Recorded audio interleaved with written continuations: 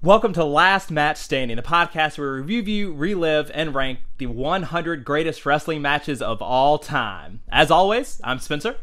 And I'm Landon. And today, we are joined by the inspirational Zach Gowen. Hello, Zach. Thanks so much for being with us today. Hey, my pleasure, Spencer. Nice to see you. Landon, nice to see you as well. Absolutely. No, this is an absolute treat for us to have you on the show. We had the pleasure of meeting Zach over at the Squared Circle Expo in Indianapolis a few weeks back, and that was just the best time. Zach, tell us about your experience at Squared Circle. It was amazing. I don't do a lot of conventions. One, because historically I find them to be slightly uncomfortable. You know, there's this weird caged animal in the zoo vibe. If you're a wrestler and you had a table set up as well, promoting your podcast and all of that. And so I think you guys understand what I'm talking about, which is like you're just kind of sitting there and people are walking by and you're hoping they'll stop and either recognize you or take an interest in the fact that you're there. Also, like there's this weird thing too, where there's lots of like amazingly super famous and successful wrestlers. And I don't know about you guys, but I have insecurities where I'll sit there and I'll start comparing my lines to the other guy's lines, and it feels very high schoolish in a way. And so I just really don't do a lot of them. I happen to take this booking because the guy promoting the table is a friend of mine, and Gregory Iron was going to be there, and for the simple fact that I haven't really left my house since last March, and so I thought it would be kind of at least to get me out of the house. But with all that being said, I had an amazing time. It was just incredible to see everybody, to tap into the vibes. The energy was at an all-time high. I got to see some old friends. I got to meet some new ones like Vicky Guerrero, who was beyond sweet. Darby Allin, who's I'm just a massive fan of. And to see some old friends and you know, as I get older as a professional wrestler, and I'm sorry I'm long-winded, I'm a professional speaker for a living, for crying out loud, and I have lots of thoughts. But to see a lot of my comrades, man, like guys that I was in WWE with, like Chris Masters and JTG and a whole host of others who are all healthy and they have their heads screwed on straight. And seem to be thriving in life, and I love tapping into that because, as we know, there's the other side of the business, you know, and so to see people come, you know, oops, sorry, I didn't mean to hit my mic. To see people come out of that and out of like this huge spotlight and all of this fame and success, and still have their head screwed on straight, and you know, not all messed up on drugs or you know, crazy behavior, and it was just I don't know, for me, for my soul almost, it was really cleansing in a way, and you know, I had an amazing time, man. It was really cool. Absolutely, and you touched on some incredible points there. You know, the wrestling industry has some extreme highs and extreme lows, and it's really great, especially after a year of not being able to come together, of seeing those people, you know, come together and see each other for, in some cases, for the first time in a decade, right? And make those connections and be so happy that everyone's happy and healthy together. That was probably the most fun part for us, was to be able to see those interactions between not only the wrestlers, but also we got to meet some incredible people. And again, this was our first convention. I'm not sure if you were aware. That was the first time that we were able to actually get out there and put ourselves out there and meet some people. And man, we met some really incredible folks. Yeah. I think what's super interesting. I'm so sorry, Zach. Go ahead, Spencer. It's your show, baby. Hey, this is the Zach Gowen Show. This isn't Zach Gowen Live on Facebook. You know what I'm talking about? Zach Gowen Live on Facebook. Your show, baby. That's the place to be, is what I've been told. So let's be clear. But, you know, kind of sort of to Landon's point, I definitely understand the insecurity you were feeling, Zach. You know, like for me, I know I let Landon and Paul sort of handle the going to meet different talent and things like that, just because that caged animal feeling can't be fun for you guys. Like, I just can't imagine that's a lot of fun. And even just from our little small podcast booth perspective, it was sort of a strange experience for us. But what I thought was the most neat thing, not only were we meeting cool wrestling fans, but it looked like all of the wrestlers, all the talent, you know, the Vicky Guerreros, things like that, it looked like you guys were almost having this big reunion which I thought was the coolest thing. And it really was a really great reminder that the pro wrestling business can be as much a family as anything else because of how much time you guys have to spend with each other over the years. Oh, 100%. And you're absolutely right, Spencer. And I think the pandemic really kind of accelerated that in a way, or exacerbated would be a better word, because we haven't seen each other. And it's been a very traumatic year for a lot of us, especially for performers who haven't had an audience. We haven't been able to do, what we love and to express ourselves creatively. And so to get together like that and just be shoulder to shoulder was just almost like a celebration, man. And you're right. I've found a lot of conventions to be almost depressing in a way. And it's just like the energy is low and the vibes are low, and it's just like, man, but like I'm telling you, like the Squared Circle Expo, whatever magic dust they sprinkled over that hotel, that was the place to be, and I hope to be back next year. Absolutely, and I think I know what it was. It was the karaoke, man. Karaoke set it up right. So that's hey, Landon, I like to think that me and Gregory Iron. We brought the energy to a different level. We walked in and Greg didn't want to walk in, man. He's like, oh, I don't do karaoke. I don't want to be around. I'm like, listen, man, we're here. We're celebrating. Vaccines are out. Our friends are here. Dude, the fans are here. Let's just have a good time while we're here. Why waste the time when we can do, have a unique or fun experience? And, Landon, you were the MVP of the karaoke, man. Got up there, did a little Sweet Caroline, a little Lou Diamond. No, not Lou Diamond. Is that Lou Diamond? Neil Diamond. Neil Diamond. Who the hell's Lou Diamond? Lou Diamond Phillips. He's an actor. Something. Maybe we have to ask DDP about that one. He's the specialty when it comes to folks named Diamond. There's lots of diamonds out there. Yeah, I did a little Neil Diamond, brother. That was amazing. Oh man, and it was incredible to be able to meet you that way. I went up there to get Sweet Caroline on the list, and Zach just comes up to me. He's like, "What are you singing? What are you singing?" And I got to say, Zach, I asked you right back, "What are you going to sing?" Yeah, and I kept drawing a blank. I'll get you up there next time. I wanted to do a duet with Gregory Iron. But then I kept getting distracted by the Headbangers and Jimmy Wang Yang and his daughter and her friend. Those two were a fun group. No, man, we're having a blast, and all around the evening was great, man. Yeah, like hats off to Squared Circle Expo for taking the convention and pushing it to a whole new level. And if you're a fan and you're within driving distance next year, you're gonna want to check it out. It was great. Yeah, I fully agree. And maybe part of it was that it had been so long since everyone had gotten together. But Magic was certainly in the air, Indianapolis, and to see you guys have as much fun as we were having just being there, really said the whole story to me. Well, that's what it's all about, man. It's all about the unique experience. That's right. And understanding that as a performer for the past 18 years as a wrestler, literally half my life, I wouldn't have been able to. I have a deeper appreciation for the travel and the people that I've met and the things that I've seen because of wrestling, and I just want to share that with everybody that I meet, especially like-minded wrestling fans, because at the end of the day, I'm still a fan as well. And my fandom is what that opened the door for me to be a part of this magical business, and I just want to spread that to everybody I meet. Man, you said something about being in front of a crowd again for the first time.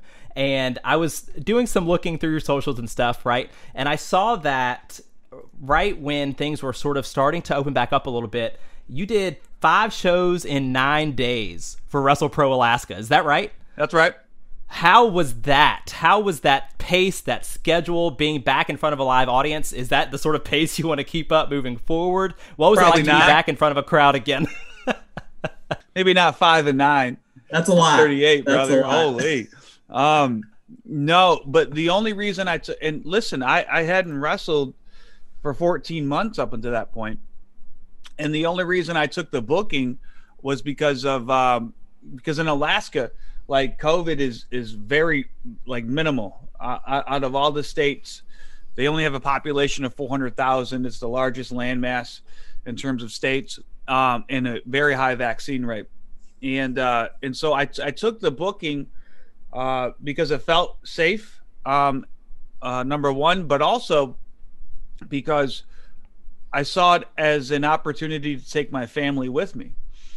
And I wanted, and as I get older, and as I experience all of the gifts that wrestling has given me, it's become more and more important for me to share that with my wife and share that with my kids and give them that experience as well. And that's taken like the wrestling business to a whole new level for me. And so I thought to myself, when am I ever going to have an opportunity to take my family to Alaska again, you know? And so that was the motivating factor. And then I was going to use it as a test run to see if, hey, do I still want to do this? You know, can my body hold up? Can I perform at the level in which I'm comfortable with? You know, because I don't want to go out there and just be a shell of my former self and not put on good matches and all of that. I have too much respect for the promoter and too much respect for the fans to do that. And I'm happy to report, to check all of those boxes, man. My body felt great. Matches were really, really good. Even Mike Johnson at PW Insider was like, he was like typing reviews, you know, and he was like, I've never seen Zach Gowen look this good. And then in my head, I'm like, well, thank you. You know, that's awesome. But I'm like, I'm really going like half speed at this point, you know, like in terms of like getting my ring rust shaken off me. And so that was really nice to hear, to get that affirmation from Mike over there at PW Insider. But the magical part was, again, like you said, performing in front of a crowd. Since I was 18 years old, never has 2 weeks gone by in which I wasn't in front of an audience. Whether it's my student engagement work, traveling the country, working with parents, students, and teachers, as a professional wrestler doing events, or teaching DDP yoga. I'm a certified DDP yoga instructor. These all involve audiences. And since I was 18 years old, and I really underestimated how important that was for me, to be able to create something and share it with an audience.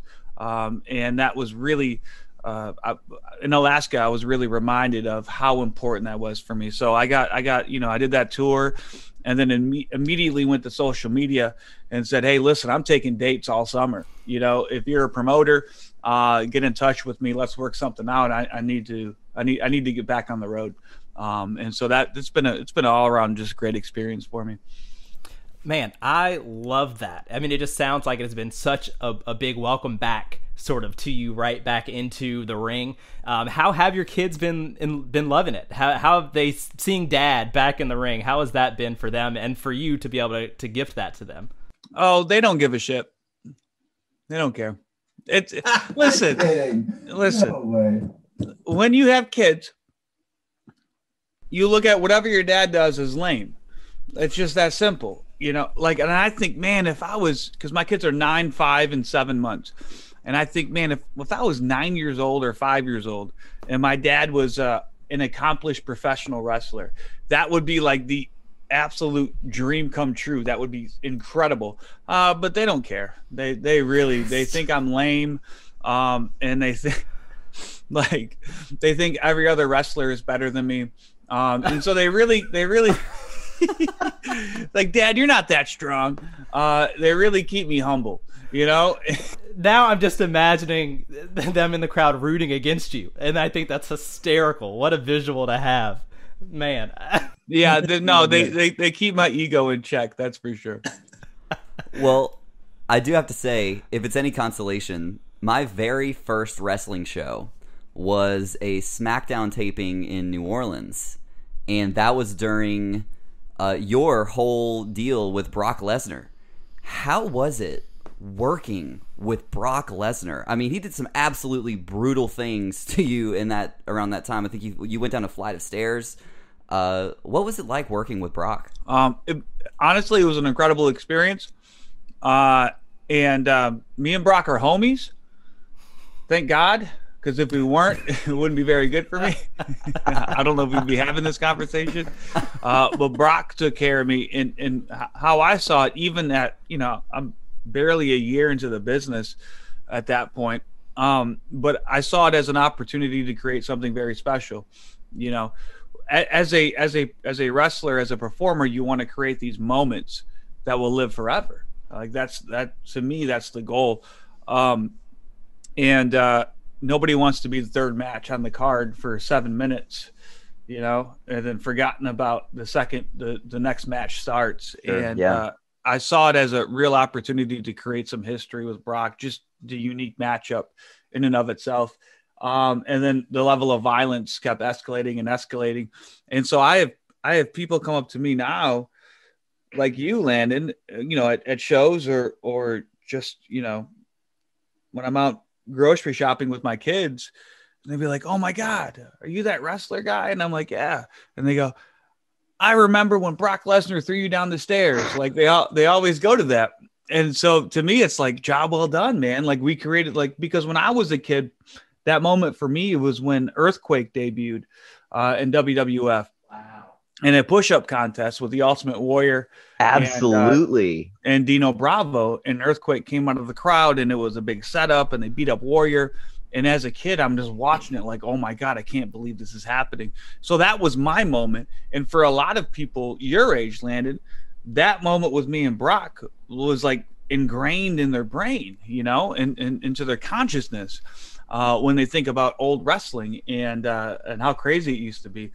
And for me, it's a complete honor and a privilege to be able to be a part of that for somebody else.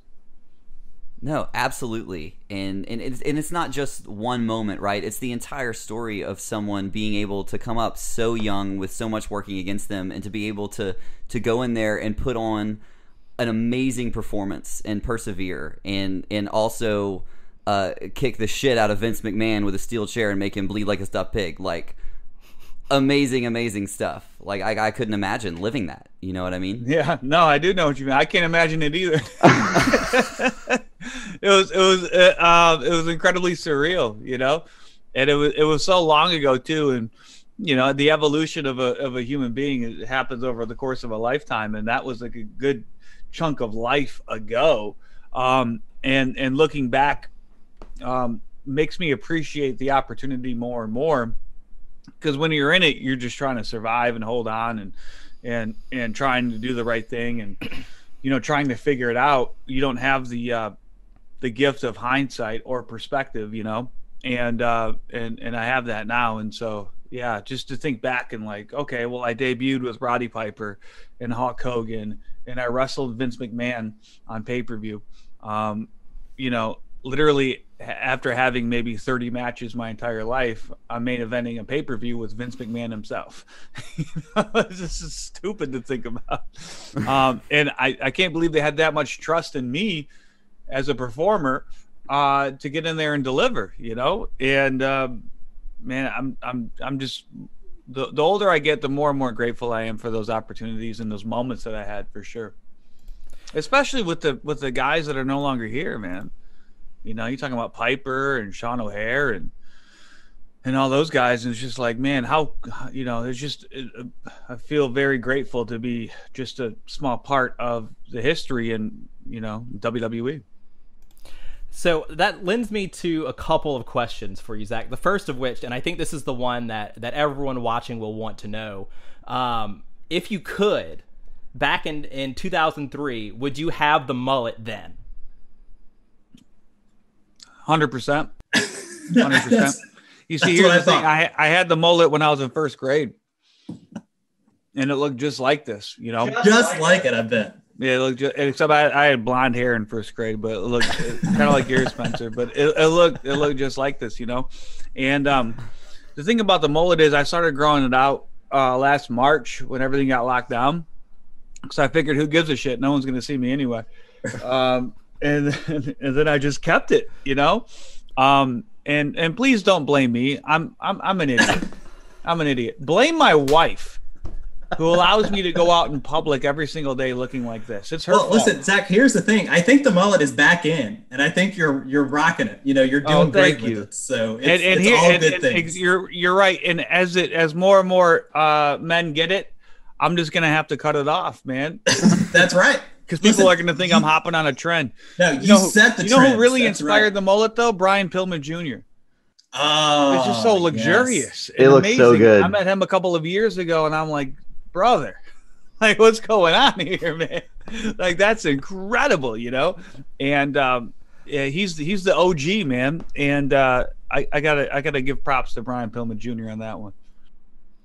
The other thing that I was thinking, Zach, when you were talking about, you know, sort of that living in the moment and experiencing things with guys that, you know, you have a long history with, or maybe even you didn't, that sort of brings me to DDP yoga, actually, because what we sort of all know about DDP yoga is the way it's been able to transform the lives of not just, you know, regular everyday people, but wrestlers and talent and people that have been able to sort of shift and change their life around with the help of DDP yoga. And so I wanted to ask you, what motivates you to be part of that team? Is it that you know, that sort of life-changing ability that it has? What really drives you with the DDP yoga? It's funny that you mentioned that. I just spent the past couple of days in Dallas's house in Atlanta, man. It was nuts. They had me come down to do some promotional shoots and some videos and stuff, and I got to hang out with Darby Allin again, and I rode a skateboard at the DDP Yoga Performance Center, and that was incredible. Saw that. Incredible. And what was great about Darby is that I just cornered him at a certain point, and I was just talking to him like how the old washed up wrestlers used to talk to me when I was on top. And I recognized that I was doing that, but I didn't care because it felt like a circle of life moment, you know? Love that. He'll be doing the exact same thing in 15 years to another young wrestler who's hot right now. And it was cool. And I got to meet WCW legend Ice Train. He was there as well. And I took a picture with him, and his arms didn't even fit in the frame of the picture. Like, he's such a massive man. And I just sent him a DM on Instagram. I go, hey man, it was so nice to meet you. I go, next time I'm in Atlanta, I'd love to get a workout with you, you know? And then like, he's like, yeah, hell yeah, dude. And he's trying to look at his calendar and set it up now, you know? So it's like, how cool is that? I mean, I grew up watching Ice Train in WCW, and now we're scheduling curl arm day together, you know, maybe next week or the week after. Your question about DDP yoga. Yeah, it was, I hope I don't have shake all over my mustache, but he said it was great because I ran into him at a show in maybe 2013 or so. And I just went up to him because I met him once before, but I never really had a conversation. And I'm a huge DDP mark, man, growing up. Like, he was fucking awesome, man. And he still is. And I wanted to express my admiration for him because at this point in my life, I have such an admiration for people who were successful in wrestling that find success outside of wrestling. Because my biggest fear at that point was to be, 50, 55 years old and still having to go out and take bumps to make a living. And so, or worse, obviously, the dark side, there's way worse scenarios than that when it comes to professional wrestlers who achieved success years ago, and so guys like him and Colt Cabana, who started the podcast revolution, and Mick Foley with the stand-up comedy and all of that. Like, I just admire these men. And so I expressed that to Dallas, and he didn't give a shit. And he just looked at me and he goes, it's hard to try to put somebody over when they don't want to be put over, it's like, it's kind of weird. But he just looked at me and he goes, bro, we got to get you doing the workouts, and I'm like, yeah, sure. And he's like, give me your address. And so I gave him my address. That is such a good DDP, by the way. Oh, thanks, man. Bro. And I gave him my address, not thinking too much about it, but 3 days later, the entire DDP Yoga package lands on my doorstep. And it was just, I was blown away by the generosity. And, you know, at this point in my life, when somebody has a higher level of success, when they take time and generosity and opportunity to, you know, kind of reach back to me, then I owe it to that person, and I owe it to their generosity to take them up on their offer. It can only benefit me, you know? And so I even though I didn't want to do it, I committed to the 13-week program just as a way of saying thank you to DDP. And then halfway through the program, I felt amazing. I just felt so good. All of, you know, people ask me like, oh, what about, you know, pain in your hips and your knee and your ankle and your back? And I don't know. I've been pain-free for a long time in that area, but my shoulders were really, really, really bad because when you have one leg, you use your hands a lot more to compensate for the leg not being there, just in terms of my movement and how I pull myself up and, you know, when I wrestle. So my shoulders were so in such bad shape, I couldn't even do chest in the gym without having to ice it for 3 days, you know, my shoulders. And halfway through doing DDP 13-week program, DDPY, my shoulders were pain-free. And I'm like, wow, there's something here, you know? Like, and all of a sudden my balance was good and my core strength, and I started looking a little better in the mirror. But then I got into the ring again, and I felt like I was 18 years old, you know? This is me at 32 or 33. And I was just flying around the ring, man. And I'm like, oh, okay, cool. This isn't just, you know, a placebo or something in my head. Like my performances are better now, you know? And so I just became an enthusiast. And then maybe a year or two later, he's like, bro, you got to be an instructor, you know? He's like, people are going to be inspired by you. And I'm like, all right, sure. And then so I took the instruction course, 500 hours. I logged on my hours. I got classes going, and then I became an instructor, man. And it's just become another tool for me to help other people, you know. And DDP is a lot like me in the sense that we found our path in life through service to others, and so it's just a natural extension of that, man. And it's just you know, great all around for everybody. Man, I love that you shared that. I think that is you know, just someone who already is inspirational to find new ways to keep helping motivate people and change their lives is just something, it sounds like, worth putting your time into. And so that is just a ton of fun. The other thing that I know you do that's sort of in the same vein are these student engagement talks, right? So I know you sort of do speaking tours and things like that. So how is that for you? How is that different from DDP Yoga in what you offer in terms of advice and things that you want to see out of that? I love it so much because for the longest time I thought to myself, what can I do besides wrestling, man? I got sober 11 years ago. I'm an addict and I'm an alcoholic in long-term recovery. And so service to others, number one, I do it because it keeps me sober. It keeps me alive. You know what I mean? It's a necessity.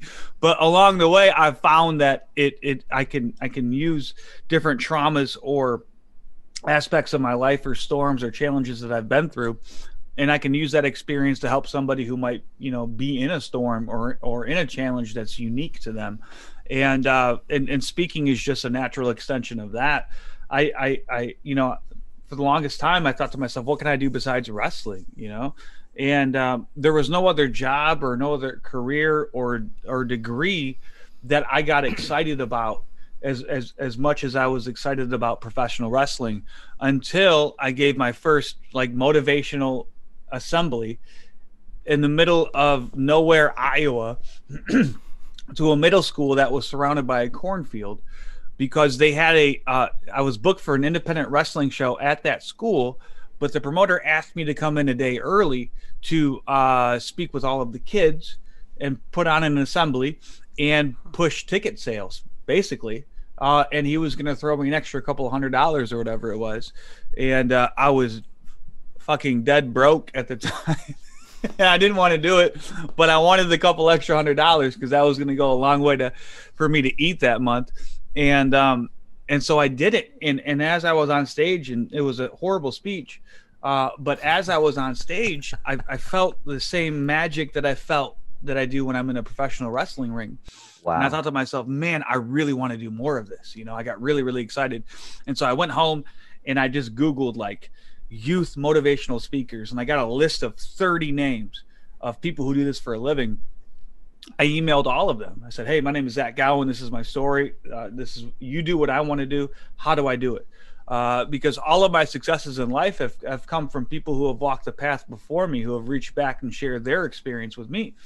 And that's what I've learned, man. That's what really life is, you know, just like taking advice from people who are more successful than you are, who are willing to share. And then they'll be more than happy to show you the way, you know, and you just go to work, man, take action. And so I emailed 30 of these speakers and only one of them emailed me back. And the reason he emailed me back was because he used to watch me on WWE. Now, this man, turns out he's the best youth motivational speaker in the world. Like, it just so happens, man, very serendipitous. And he's become my mentor and more importantly, a friend of mine. And I work for his company. It's called CoolSpeak at coolspeak.net. If you want for information, I'm bringing me to your school or any of the speakers that we have. We have a stable of maybe 12 to 15 just amazing facilitators and speakers, and it's needed now more than ever in terms of student engagement and transitioning back into the new year. Not to put myself over or try to get booked or anything like that. It's just no, please do. I actually, Zach, I'm a middle school teacher in the real world. Are you really? So I am. When middle schoolers are my jam. Are they really? They are That's my fantastic. Audience. Listen, man, as you because I talked high school kids, half of them are already like too hardened. You know what I mean? Like they're just like, oh, whatever, this is dumb. And then I talked to elementary school kids, and then I got to do way more song and dance with them. You know, you just got to try to keep their attention while you're delivering a message they can digest. But middle schoolers are that porridge in the middle, man. That it's just right, not too hot, not too cold. They're enthusiastic, but they're not hardened by the realities of life yet, man. And they're so susceptible to receiving a positive message, man. And I'm happy to hear that, Spencer. Yeah, Zach, absolutely. And you're right. It is the sweet spot. You know, that age group. I sort of always said growing up that shoving a bunch of 11 to 14-year-olds in the same building is the worst idea that's ever happened. But at the same time, you know, where else would you put them at that age? So they are absolutely in that spot where they can still be molded, right? And they still think that things are cool, and it's okay to think things are cool. And so I'm just picturing you in front of a middle school crowd, and you would be, I mean, insanely over with them. So no, I go nuts. I go nuts. Spencer, we got to talk after this, man, because here's the thing. We're getting back on the road this summer. We do a lot of work with Gear Up, and we do a lot of work with Student Council and Title I schools as well. And, you know, you're in, you know, education, you know all about funding and all of that kind of stuff. But it's so great because me in front of a middle school audience, right? So I walk out and they immediately see my leg. So it's another thing that's a bad thing that happened in life. Now it's a tool for me because that buys me 5 minutes. I have because they will be engaged for 5 minutes simply off the fact that I have a robotic leg. And so that gives me that window to come in and just grab their soul and then take them on a ride, you know, whether it's a motivational keynote or we're doing a workshop where everybody's involved and we come up with an awesome objective or takeaways, man. And it's really a beautiful thing, man, especially with the middle schoolers. You're absolutely right. They need that hook. They would need a reason to care. And for you to be able to take advantage of that just speaks to how good you are at what you do. And I think that's fantastic. Yeah. And it's great too, because I blow their mind because they see me and they think, they think, oh, here's a story about overcoming a handicap. Yeah. If he can do it, I can do it, you know? And then it kind of starts out that way, but then I dive into wrestling John Cena, and I dive into American Ninja Warrior, and I dive into climbing a mountain with other amputees, and then we tie it all together with these lessons, and then we give them tools that they can, because it's cool to be entertained and inspired for 45 minutes, but my question is, what are we doing after this keynote is over? After this assembly is over, how are we taking the message into our homes, into our classrooms, and into our communities? So there's a beautiful follow up with that, and we get everybody involved, man. It's great. I've really missed, all of my work has been virtual, my student engagement work since March. And on Monday, I fly out to Oklahoma, and we're doing a camp, a 4-day camp. And it's going to be the first kind of in-person student engagement work. And I'm jumping, man. Like I'm just so happy to do it. I know that's much needed right now, and that's going to be so great and wonderful for you and for everyone involved. If someone wants to book a camp like that with you or a virtual session, what's the best way they can get in contact with you for either motivational speaking, or if someone maybe wants to take a DDP yoga class with you? Yeah, it's real simple. Just go to zachgowen.com and then hit the contact button and fill out the form, and then I'll handle it from there. Easy. Perfect. And we will absolutely drop all of that stuff, all that information below the video as well here, so that they can it's one click away, because I think that would be the best way to Thank you. Oh, for sure. We could talk to you all day, like literally all day. It's been the most fun. But I did want to sort of turn things back a little bit to wrestling. Oh man, do we have to? We don't have to. We can talk about whatever you want. But what Landon and I and Paul, what we normally do is, we rank the greatest matches of all time, which, is obviously the most objective thing that exists, but it's a ton of fun for us, and it's been a real challenge. And so I was just curious, Zach, what are some of the matches that you think maybe inspired you to be a professional wrestler, or some that you sort of think of as the best ever? So a match that inspired me to be there's one match in particular that inspired me to be a professional wrestler, and it was a random WCW Saturday night match on 605 on TBS in the summer of '96. It was Rey Mysterio versus Ultimo Dragon, and I know they had a ton of matches, and every time those two got together, it was magic. But this match in particular was special to me because it was the first time I ever saw these two perform. And they introduced a style of wrestling to me that I fell in love with, right? That athletic, high-flying, risk-taking, smaller guy wrestling, And up until this point, I've always wanted to be a professional wrestler. I never thought I could, not because I have one leg, but because I'm not 6'5", 300 pounds, and I never will be. And so to see these smaller guys just go out and just insanely acrobatic and athletic maneuvers and put this beautiful match together, a light bulb went off in my head, which was, hey, listen, even though I have one leg, I'm athletic enough to do some of these maneuvers, and I think I could get into a ring one day and be able to pull some of this stuff off, So that match, I remember it was during the Summer Olympics in Atlanta in 1996, and we were like, my family and I were on vacation somewhere, and I was sitting in the hotel watching this match. I remember exactly where I was, and I'm just like, holy cow, man. In terms of the greatest matches of all time, there's a match that not a lot of people talk about. I mean, we all know the greats, right? Bret Hart and Stone Cold at WrestleMania, and the Survivor Series match was awesome as well. And Rock and Austin, and Hogan and Rock, and Hogan and Andre, obviously, and then Flair and Steamboat. They had the trios, and then freaking Steamboat and Savage, at WrestleMania 3. But for me, one of the matches there's two matches that don't get talked about nearly enough as being one of the best of all time. And one of them, I think it was Great American Bash '88. It was Flair and Luger. and it was Jim Ross on commentary, and it was just pro wrestling in its purest form. It was art, man. I'm just getting goosebumps thinking about it. Like, just the commentary from the beginning of the match when Luger is working the side headlock, and Jim Ross is talking about how Luger has to wear Flair down with his move. He's not going to finish him, but he has to wear him down with his move to put him in a position to put him in the torture rack, you know, and how Luger just shined the entire match. It wasn't just, you know, babyface beats up heel cheats to cut him off, heel beats the babyface up for a boringly extended period of time, and the babyface comes back and they do some false finishes.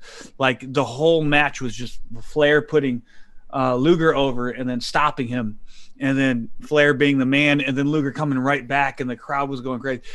And the ending sucked because the ending was supposed to be Luger gets color, and then the Maryland Athletic Commission shuts it down because there's a no blood policy. But Luger didn't get any color. Like, he had like a little bit of, he had like 3 or 4 drops of blood. So the ending just was so botched that it cast a horrible shadow on the rest of the match. But the match up until that point and the idea of the finish was amazing. Another match that I emailed Landon about that I love so much was SummerSlam 2014, Brock Lesnar and John Cena. I think that was just a masterpiece, and it was just, you know, it took a lot of creativity and courage to put that match on your second largest event of the year in the main event slot. And I thought it was just wonderful, man, what they did. Absolutely. Well, look, Zach, if we ever cover one of those matches on our show, would you like to join us for a full episode? Bring me back. Would love to have you back on. And if you don't, then I'll just cover those matches on Zach Allen Live on my Facebook. No, we definitely will. No worries. And it's the hardest part, though, is at the end of the show, each episode we do a deep dive into the episode. We talk about the careers of both of the competitors involved, or more sometimes, and then the build to how we got to that. And then we talk about the nuts and bolts of the match. But after all is said and done, we have to rank it on the list of 100 greatest wrestling matches of all time, and that is the most difficult part. So if it, like you were talking about, there are some awesome ones, right? Bret Austin, WrestleMania 13 is up there. It's in our top 3. You know, their Survivor Series match is great. If you had to rank that one over Flair Luger, how would you do it? Which one goes over for you? Oh, out of those two, what the better one was? I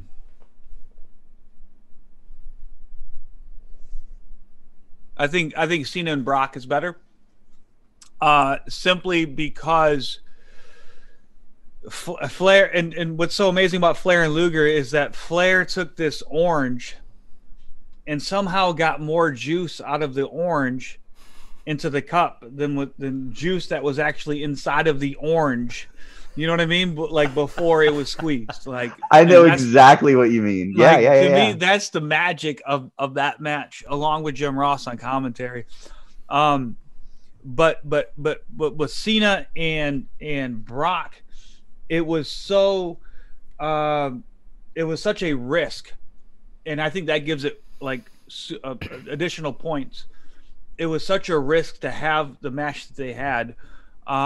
And it took a lot of balls to be able to go out there and do it.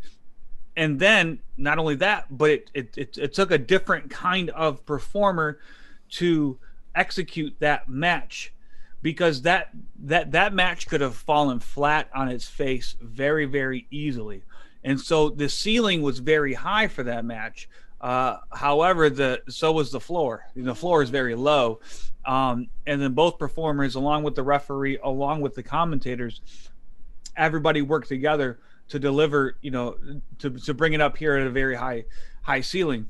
And so I have to give the nod to that. I think Cena and Brock just did a masterful job of conveying, like, you know, I don't believe in Dave Meltzer's rankings. I don't. I think it's an absolute fraud. Boy, Zach, by the way, it's just so nice to talk to you. I just need to, after hearing that, man, it's a real pleasure. Well, here's the thing, because it's well, certainly, you know, he has the right to do what he does, There's no question about it. And people who follow him and have, you know, similar opinions, God bless them, you know. But for me, it's as you know, a match either works or it doesn't, because you have a story, you have a certain amount of time, and you have objectives that you want to accomplish by the end of the match. And my question is, did we accomplish those objectives or didn't we within our slotted amount of time? And if we did we give added value? Did we go above that? Did we even, you know, we did what we wanted to do, but do we get extra credit, you know, at a certain point? And I think Brock and Cena did an absolute masterful job at accomplishing that and delivering so much more. And it was just a beautiful moment, man. We talk about these moments. So Meltzer, not to go on a Meltzer rant, but he would give, you know, Goldberg versus Ming, you know, 1 star, right? But like, did the match accomplish what it was trying to accomplish? You know, did we get Goldberg even more over? Did he look like even more of a monster? Was he able to do it in the amount of time? Did his stuff look good? If the answer is yes to all of that, then it's a 5-star match. And Zach, you know, like a 5-star match doesn't have to be a million false finishes and dives and Kenny Omega's off the top for an hour with Okada. Absolutely. A 5-star match can be Goldberg squashing Ming where the crowd is just jumping out of their seats. You know, that's how I see it anyway. And we have some matches on our list, and the first one that comes to mind is Trish Stratus versus Lita on Monday Night Raw when it was the main event. That match, it wasn't the absolute spectacle where you saw the 2 of the best technical wrestlers of all time going at it, but it set out what it accomplished to do, and it was the first time that the Women's Championship main evented Raw, or I believe the second time. And it just absolutely 100% 2004 or 5? I believe it was. I remember that as well, man. That's a great call, because you're factoring in the context of history as well, and automatically that match is going to be compared to all the other main events of Raw, which up to this point have been men, right? And so there's a very, very high standard here, and they 100% lived up to it and delivered in that match. That match was incredible. Man, I just really appreciate your perspective, not just because it sort of speaks to the job that the performers have in the ring and what they're trying to accomplish week in and week out, but also what I hear from you, Zach, is you have such an appreciation for not just the 2 wrestlers or 3 or 4 wrestlers in the ring, but the referee and the commentary and the whole team that really brings these moments together, because without, you know, the extra people on the side, it doesn't really work. And no, we're all on the same team. We're all working together to accomplish a goal.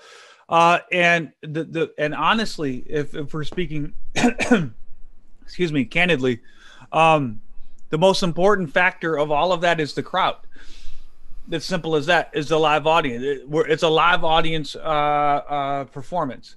And so that's why the past year has been horrible in terms of watching Monday Night Raw or AEW. AEW, from my perspective, does a better job, because at least they have some people there who are reacting in real time.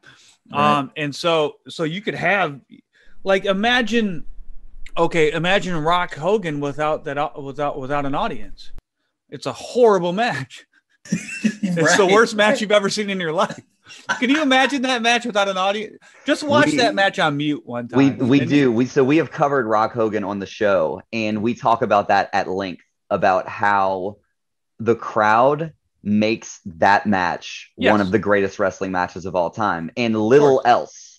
Of course. But there's another match that comes to mind, Canadian Stampede, the 10-man tag. Yeah. The crowd absolutely makes that match what it is. No, it's bonkers. Yeah, that match it's a 10-man tag, and it's kind of a boring match if we're being honest. And but the insanity of the crowd and the dynamic of the Canadian team being super babyface. I don't know, man. Like that whole era, man. We're talking about 97, right? that whole era is just incredible, man. The Bret Hart run with Stone Cold coming up, and then Shawn Michaels and just DX forms, and it's just like, I don't know, 97 Creative for me is just one of the best of all time, man. It's just absolutely perfect, and you're right, and without to me, I've always said that the crowd is the most important part of the match.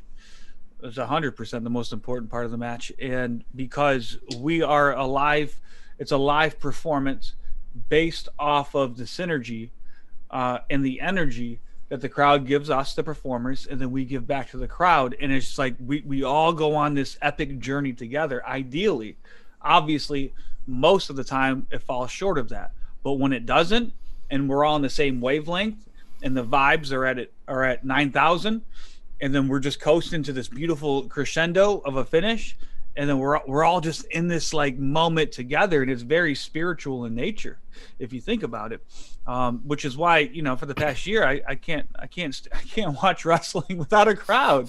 Who can?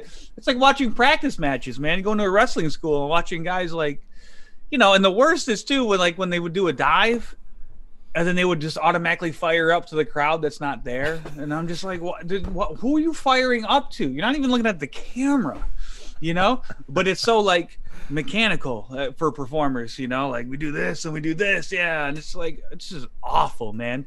And cutting a promo with no crowd, what's the point? It is really exposed who is talented and who is maybe not so talented, in my opinion, anyway. No, that's a great point. That's absolutely a great point. And hopefully, and you've started to do some shows in front of live crowd. It sort of seems like wrestling is moving back in that direction, which is awesome. It's just that feeling, that spiritual vibe that you spoke about is what hooks people as wrestling fans. And to be able to start experiencing that again, I feel really lucky to sort of be moving in that direction. I feel blessed too. And to take it full circle, it's why Squared Circle Expo in Indianapolis was so special to me. Just to be a part of the magic again, because I realized I definitely took it for granted all of these years until it was taken away from me, and now that it's coming back, man, it's just I'm so beyond grateful to be able to tap into it once again. Zach, you have been a treasure trove of knowledge and inspiration. And it has just been the best getting to chat with you. I cannot thank you enough for spending time with us today. Hey, my pleasure, Spencer. Landon, great to see you again. Spencer, let's talk about bringing me to your school offline, yes, man, and we can definitely make it happen. Absolutely. I'd love to see that, and I'd love to see you again as well. Would love that. I know Landon's already prepping more karaoke numbers, and he'll have some ready for you next year at Squared Circle. Let's go. But we just wish you continued health and success, and the time that you've spent with us has been really wonderful, and so we appreciate that. My pleasure, boys. I'll see you soon, all right? All right. For Last Match Standing, I'm Spencer. And I'm Landon. And that's Zach, and we'll catch you next time.